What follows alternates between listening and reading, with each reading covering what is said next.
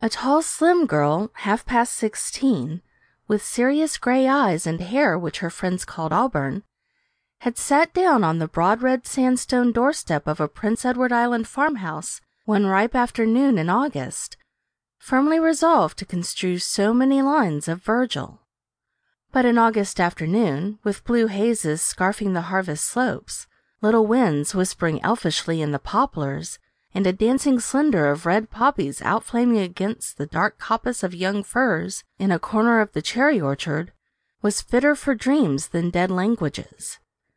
The Virgil soon slipped unheeded to the ground, and Anne, her chin propped on her clasped hands, and her eyes on the splendid mass of fluffy clouds that were heaping up just over Mr. J. A. Harrison's house like a great white mountain, was far away in a delicious world where a certain schoolteacher was doing a wonderful work, shaping the destinies of future statesmen and inspiring youthful minds and hearts with high and lofty ambitions.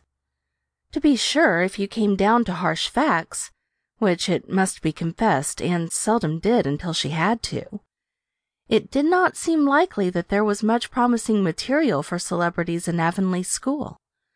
But you could never tell what might happen if a teacher used her influence for good. Anne had certain rose-tinted ideals of what a teacher might accomplish if she only went the right way about it, and she was in the midst of a delightful scene 40 years hence with a famous personage.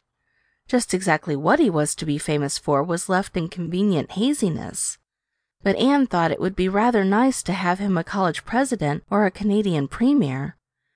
Bowing low over her wrinkled hand and assuring her that it was she who had first kindled his ambition, and that all his success in life was due to the lessons she had instilled so long ago in Avonlea school. This pleasant vision was shattered by a most unpleasant interruption. A demure little Jersey cow came scuttling down the lane, and 5 seconds later Mr. Harrison arrived, if arrived be not too mild a term to describe the manner of his irruption into the yard.